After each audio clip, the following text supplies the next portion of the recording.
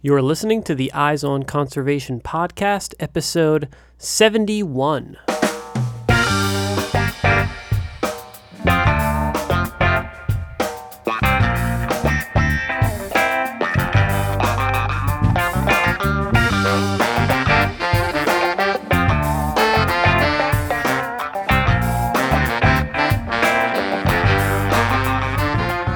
Welcome to the Eyes on Conservation podcast, where we bring you engaging conversations about wildlife conservation from all across the globe. I'm your host, Matt Podolsky.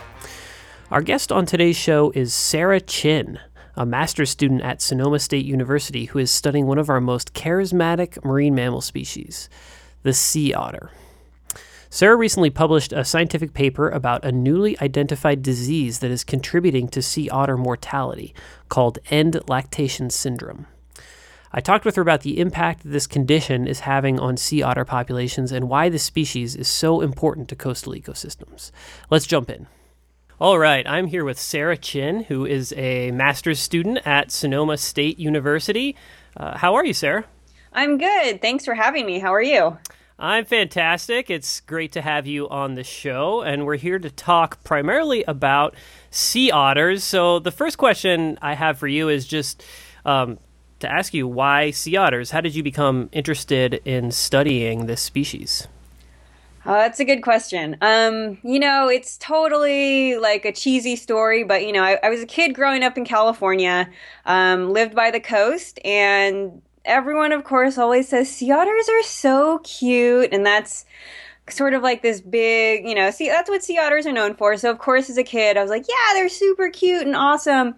And I did like a sixth grade book report thing on them. And, they're way more complicated than just cute. They're really neat animals. The fact that I can just go to the beach, a certain part of the coastline here in California and see them readily, that's pretty rad. And then, they're just really important for the nearshore ecosystem in California, and just making sure that our beaches are our shoreline and the intertidal are diverse, and we have a lot of species. So I just thought they're a really neat animal, and they've got some pretty cool attributes and characteristics. And in reality, they're just really big weasels that live in the ocean, which I think is also really cool. And then I just started, studying them a little bit in college and really learned that how important they are for the kelp forest ecosystem, and sort of how, even though it's a little corny, dream come true, I got a job as a sea otter tracker a couple years ago, and here I am now studying them. The conservation history of the Southern Sea Otter specifically is really fascinating. I mean, we're pretty lucky that this species is even still around, aren't we?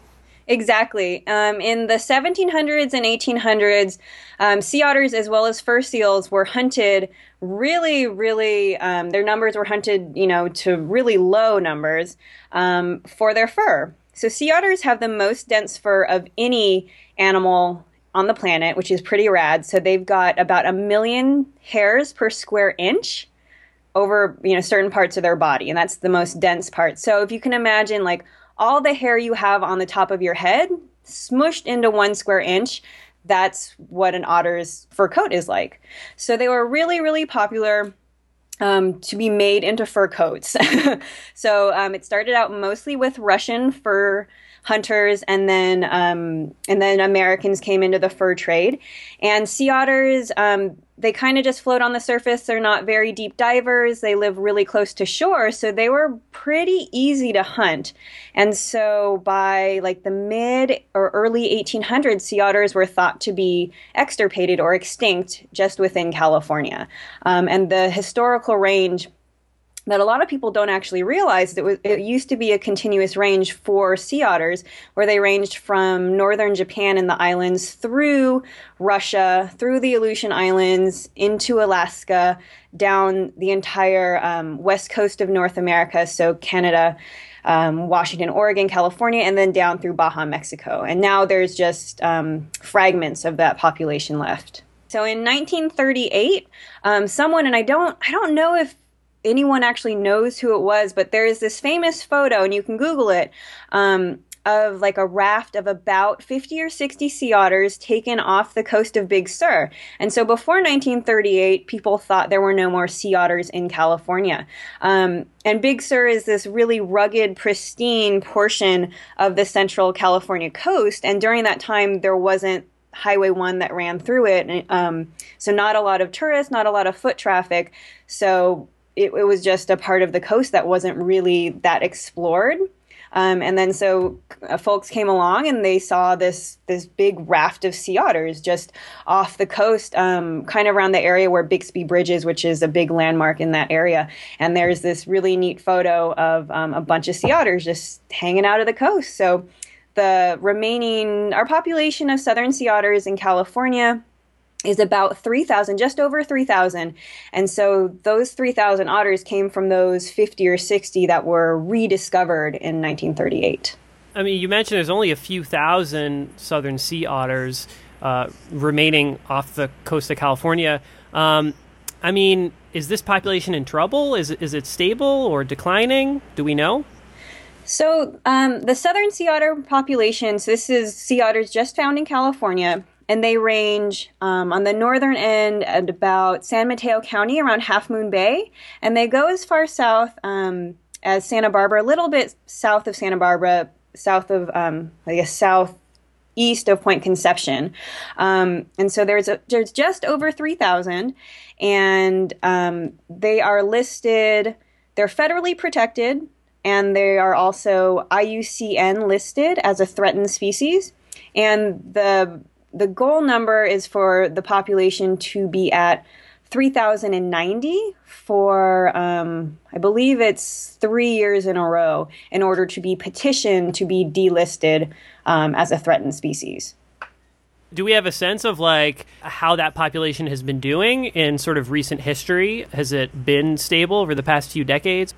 Yeah, so the sea otter population here, it's been fairly stable about the past 10 or a dozen years. So before that, there was a pretty decent increase in the population numbers. And then the population kind of did a wobble up and down a little bit, decreased a little bit, increased a little bit, but never reached the population never increased in rates that were expected. Like, for example, some populations in Alaska will increase by over 20% a year, which is sort of the maximum population growth rate. And that was expected in California, and that never happened. Some of the higher growth rates, I think, are around maybe 10% a year. So in the past dozen years or so, population numbers have been fairly stable, just under 3,000, around 3,000. And that's sort of one of the big questions now that we're trying to figure out, like, why hasn't the population in California increased as rapidly as other populations like in British Columbia or Alaska? And so there's some really neat science going on now, especially down in UC Santa Cruz with USGS, trying to figure out that question. These sea otters, I mean, they really are a keystone species of these coastal ecosystems.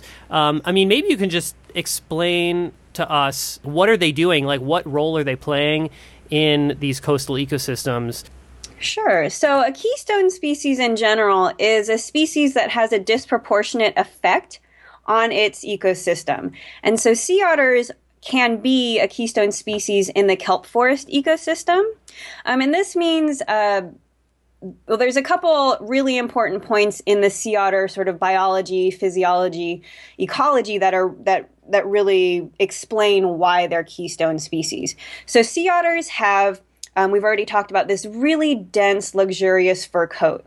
And that's actually really kind of unique in the marine mammal world, because when mammals went back into the ocean, and sea otters are really relatively young. So whales, the ancestral whales went back into the ocean about 50 million years ago.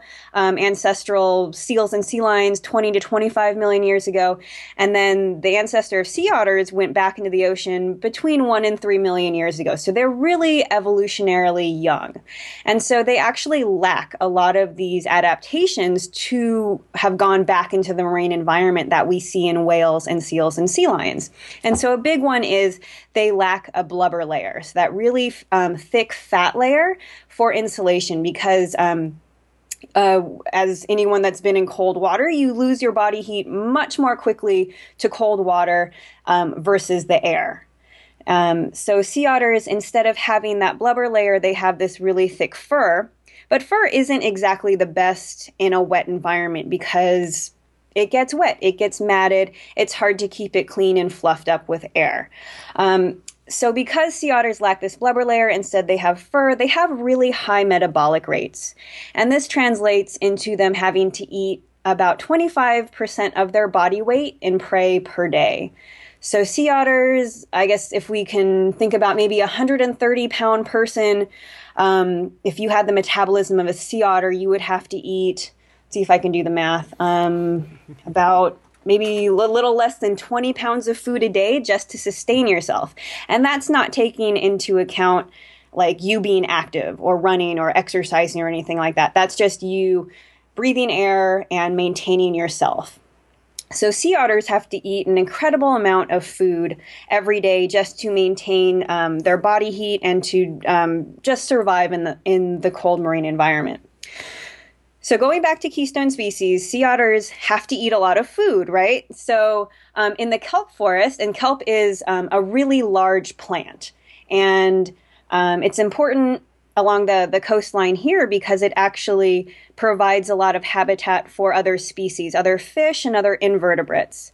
And so without the kelp forest, those species won't have any shelter, won't have protection. And then kelp also decreases wave action, so it also helps with erosion issues.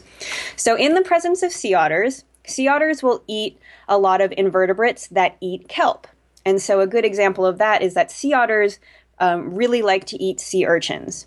And sea urchins really like to eat kelp. So if you have sea otters in the system, then they'll eat the urchins, and then that allows the kelp to grow. And if sea otters are not present, then that allows urchin populations to get very large, and urchins can eat kelp. They can eat down a kelp forest very, very quickly. They're also really ravenous herbivores. So if the urchin population gets out of control, then they tend to eat pretty much all the kelp. So there's none of that left, so no more protection for other fish, other invertebrates, increases wave action. And then it also changes the topography of the nearshore ecosystem. So if no kelp is there, then that tends to form what we call urchin barrens, where there's hardly any diversity of species there because it's just mostly rock, some coralline algae. So not a lot of fish, not a lot of invertebrates without the kelp there. And so that's sort of the big key role of sea otters in California. Awesome. Really fascinating relationships there. And so obviously that sort of places some additional importance and additional weight on figuring out the answer to this question that you posed, right? Of like, why isn't this southern sea otter population sort of expanding into, what was once its natural range at the speed that you would think it should, right? Mm-hmm. And so why don't you tell us a little bit about your research and like sort of what specific questions you were answering to try to figure out the answer to this larger question about sea otters? So my research focuses on sort of a component of looking at why our populations maybe are declining, are stable, aren't growing as much. And it's important because sea otters, as mentioned before, are a threatened species. So I'm specifically looking at reproductive female mortality. So when I first started working with sea otters in 2012 as a sea otter tracker down in San Luis Obispo County, my supervisor would tell us, hey, we've got a female with a large pup. She may wean it soon. We want to make sure that we find her every day because there's a good chance that she may be in poor nutritional condition and she may disappear, she may die. So we want to keep track of her. And then, so to me, that just brought up the question, well, why does that happen? We know it does because we're told to observe this. So why does it happen? And it seems like an important question because reproductive females are important in terms of increasing a population. So I really wanted to look at, well, okay, so we see that females get really skinny, maybe even emaciated towards the end of pup care and immediately after they wean their pup.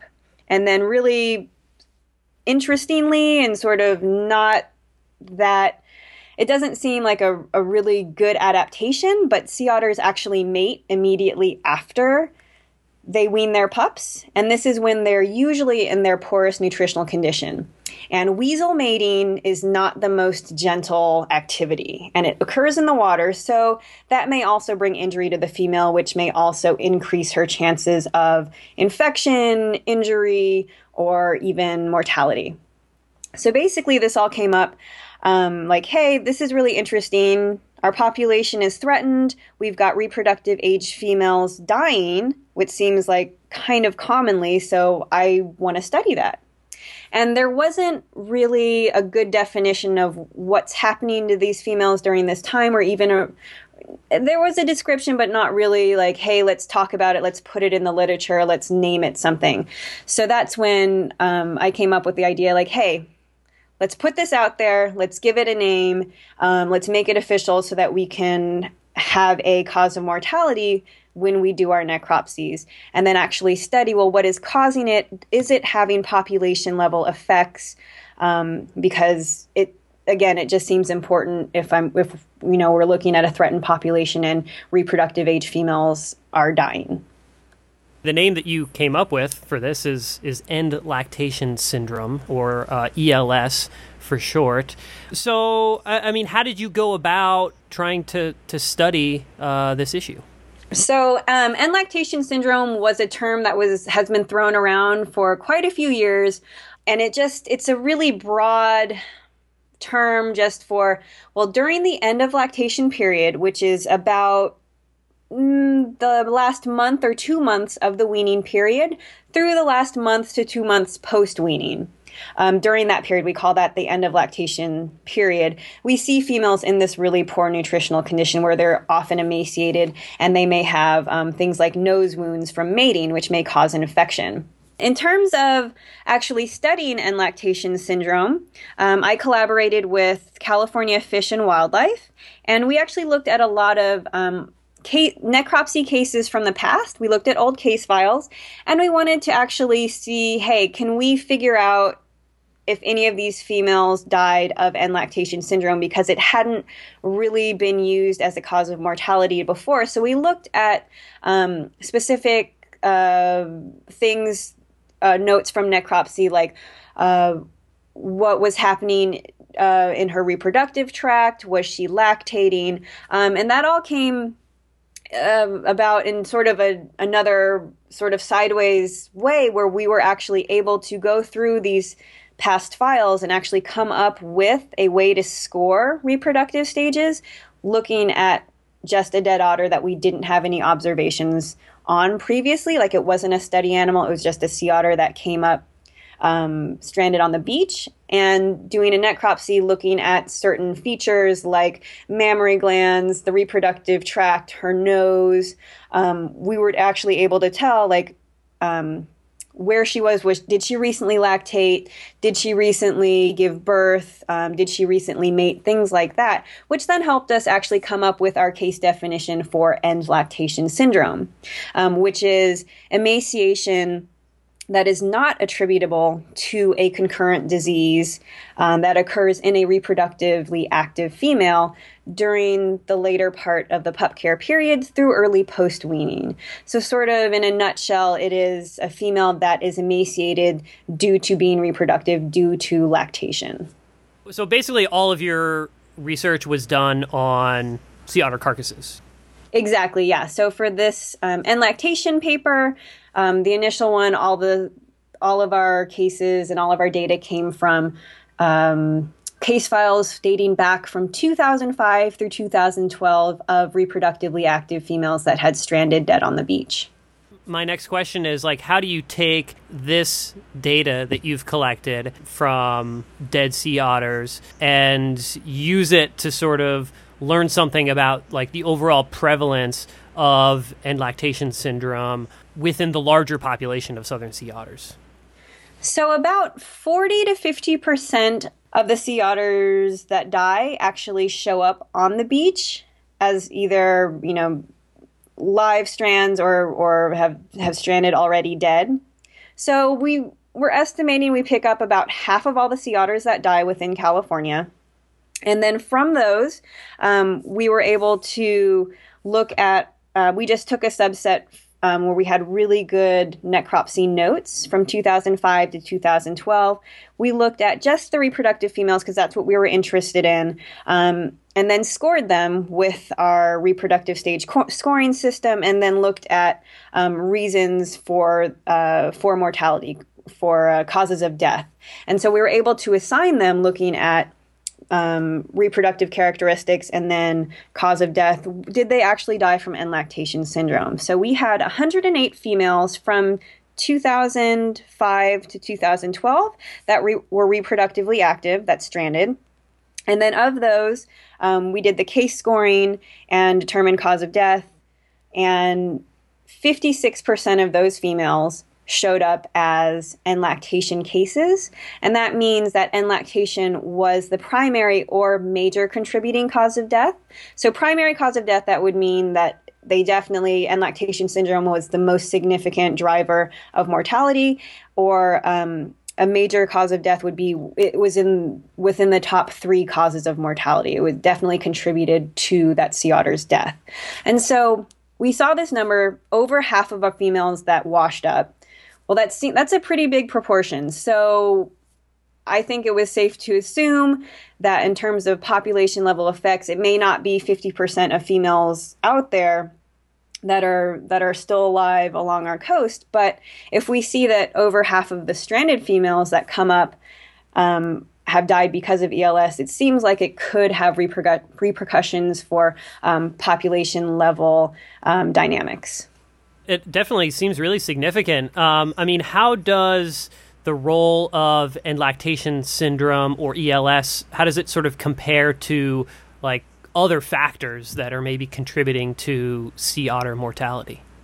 So some other causes of mortality include heart disease, which is just a real general, like, well, sea otters have a lot of heart issues.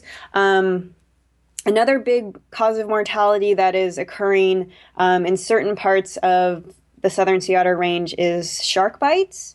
And so we're pretty sure it's mostly all white sharks are coming up, and white sharks are ambush exploratory predators. So they will ambush their prey from underneath, and sea otters tend to float on the surface a lot. So a white shark will come up, do an exploratory bite, so bite their prey, retreat, wait for it to bleed out, or decide if they want to pursue it and eat it. And in the past dozen or so years, shark mortality has really increased. And mostly we see that stranded sea otters come up shark bit. And it doesn't really appear, we don't have much evidence that sharks are actually eating sea otters, but possibly they're mistaking them for their primary prey source, like the larger seals or sea lions, like elephant seals.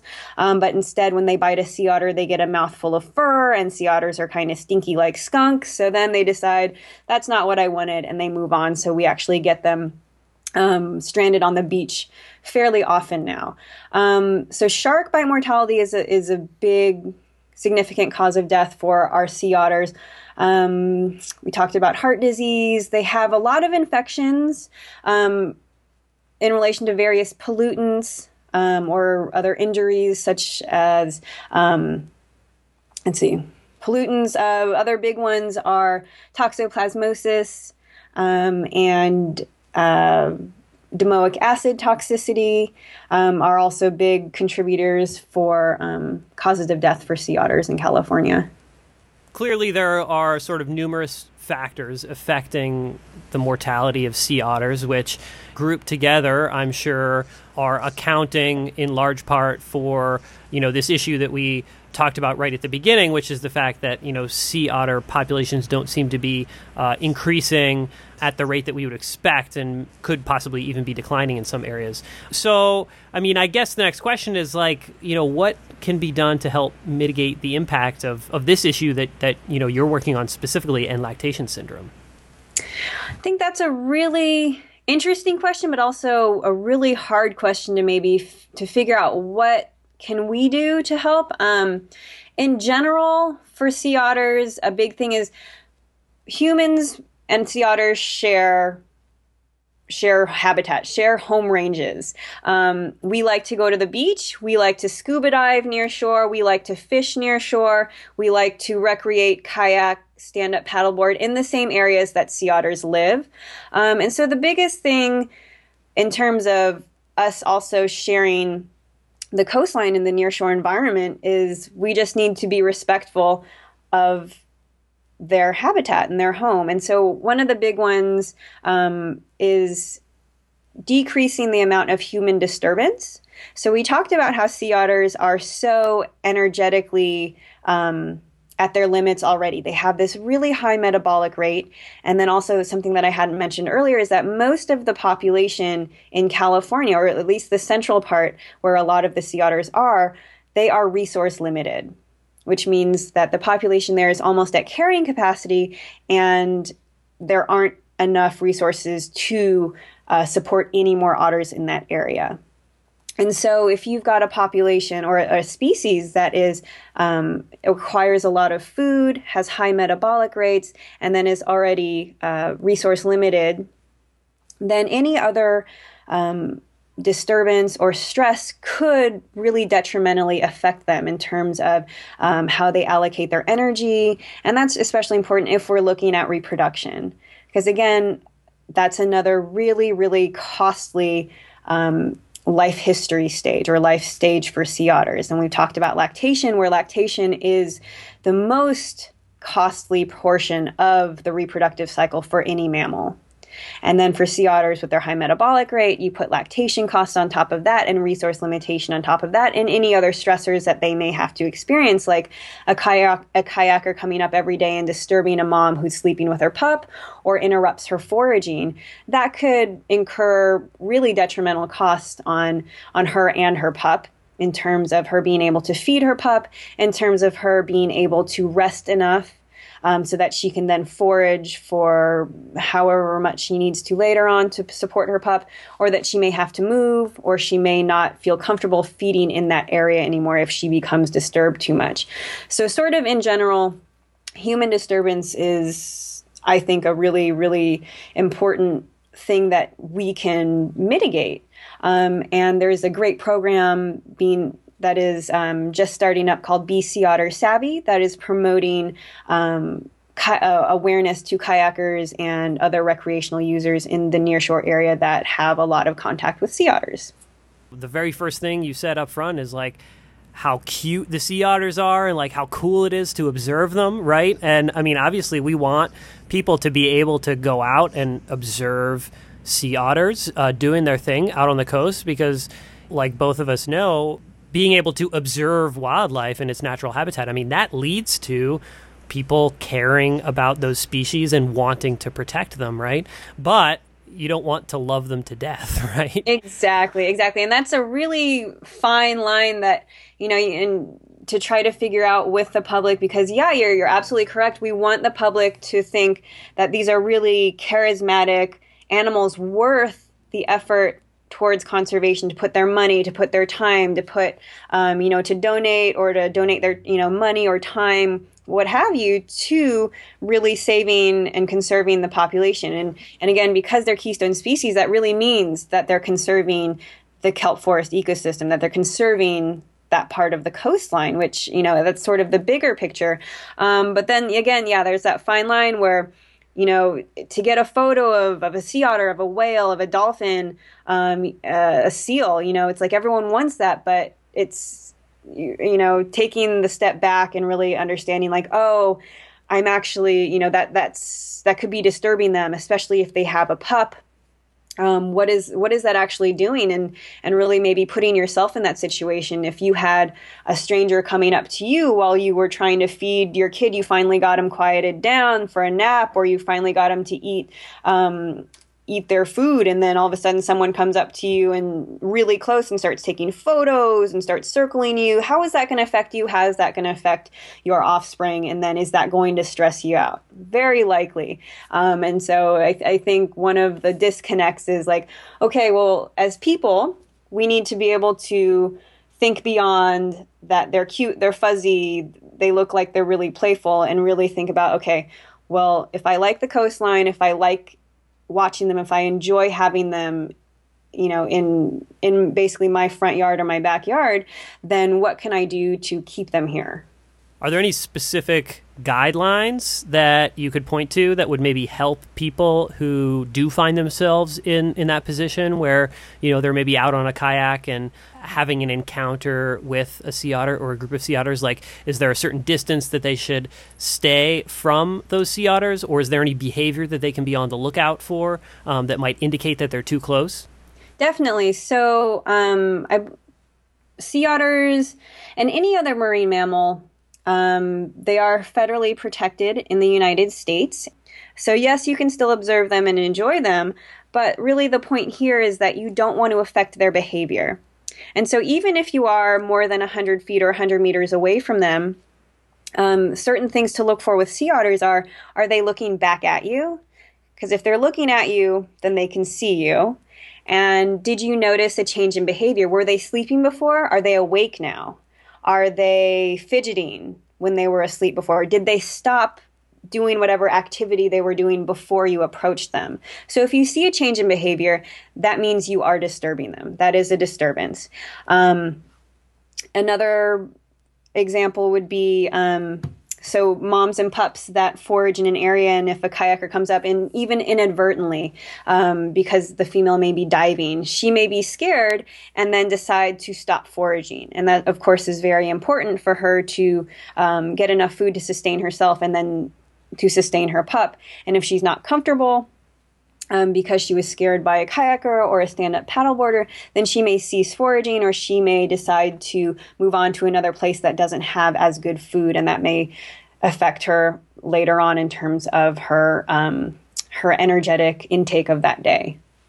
So what's next for you? Do you have plans to continue studying sea otters? And if so, what sort of area of sea otter sort of biology are you going to be investigating next? Yeah, so I wrote this paper with California Fish and Wildlife before I began grad school. So that was sort of my limbo period where I was unemployed and looking for something worthwhile to do. So luckily they took me in and let me collaborate with them on this end lactation paper. And then I got into grad school at Sonoma State. And luckily, my advisor is completely agreeable to me continuing studying sea otters, which isn't his study species. He mostly works with elephant seals. But what's great is that I'm able to sort of leap off, take the next step from the end lactation paper, and then funnel that into my research for my master's degree. So basically for my master's degree, I'm looking at the mechanism behind end lactation syndrome. So what is happening physiologically in these females during lactation that may then translate into end lactation syndrome mortality? So I'm taking samples this time from live sea otters. And so there's a great archive from various captures throughout the last few decades in cooperation with the Monterey Bay Aquarium, UC Davis, California Fish and Wildlife, USGS, UC Santa Cruz, among others, where we'll capture sea otters for various studies such as foraging studies, mom and pup studies, a lot of observational population type studies, and we'll take samples from them. And so I'm using blood samples from all these live captures, and I'm comparing lactating to non-lactating females. And here I want to see, well, is there a difference between these two groups in terms of a couple really important markers? So I'm looking at things that affect energy regulation, stress, oxidative stress, and immune function. So I'm looking at things like stress hormones like cortisol and corticosterone. Is there a difference between the lactating females and non-lactating females? And then things that we can sort of assess metabolic rate, like looking at thyroid hormones. Is there a difference between these two groups? And then I want to look at, well, we know that females, they die of N-lactation syndrome. So what's causing it? Is it something that's going on with their immune system? So now I'm looking at things that may cause inflammation. So is there more inflammation in one group over the other? Is one group's immune system better than the other? And we know that under times of stress, that immune system usually is compromised, and that's shown in several other studies with various other species. So does that hold true with sea otters? And then looking at things like oxidative stress. Well, oxidative stress is caused by again, under stressful conditions, your body will make things like hydrogen peroxide, which then is detrimental to cells, to proteins in your body, and even your DNA. So is that occurring in our lactating females? So looking at all these markers essentially for sea otter health, and then sort of going back to, well, okay, does that translate into N-lactation mortality? Sounds fascinating and really neat that you're able to sort of continue this line of research in your master's program. I think we're definitely going to have you back on the show when you have some additional results coming in from that to get an update from you. Excellent. Would be very happy to come back. Awesome. Well, thanks a lot, Sarah, for coming on the show and sharing this perspective that you have on sea otter conservation. It was a really fascinating conversation. All right. Thank you very much. All right, that was our conversation with sea otter researcher Sarah Chinn. I learned a lot about sea otters while chatting with Sarah. What a fascinating animal with a really interesting conservation story behind its presence along the Central California coast. To learn more about Sarah's research and sea otters in general, you can check out the show notes page for this episode, which you'll find at wildlensinc.org/EOC71. I'm going to take a quick moment here to remind everyone that you really can help us out by subscribing to our show on iTunes and leaving us an honest rating and review. It's been really cool to see this show's audience steadily expand over the past year and a half, and now we're starting to climb up that iTunes podcast charts in the natural sciences category. So leaving us a rating and a review really helps other people find the show and get tuned into these important conversations about global conservation issues. So you can search for Eyes on Conservation in the iTunes store or follow the link that we'll put up on the show notes page. And again, those show notes can be found at wildlensinc.org/EOC71. This episode was produced by myself, your host, Matt Podolsky. Our theme music is by The Humidors.